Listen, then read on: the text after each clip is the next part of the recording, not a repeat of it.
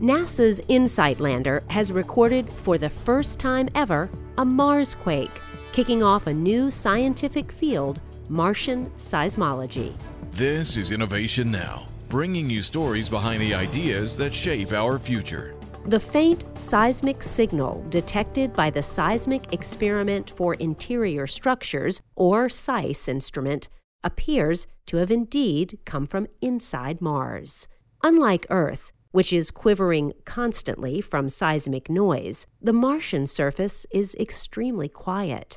Mars and the Moon do not have tectonic plates, but they still experience quakes, which are caused by a continual process of cooling and contraction.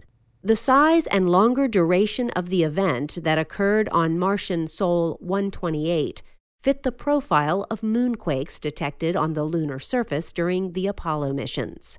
SEIS, provided for NASA's InSight mission by the French Space Agency, has already surpassed the team's expectations. With this audio recording of the quake, scientists worldwide have proof that Mars is still seismically active and can hardly wait to listen to other secrets Mars has to tell. For Innovation Now, I'm Jennifer Pulley.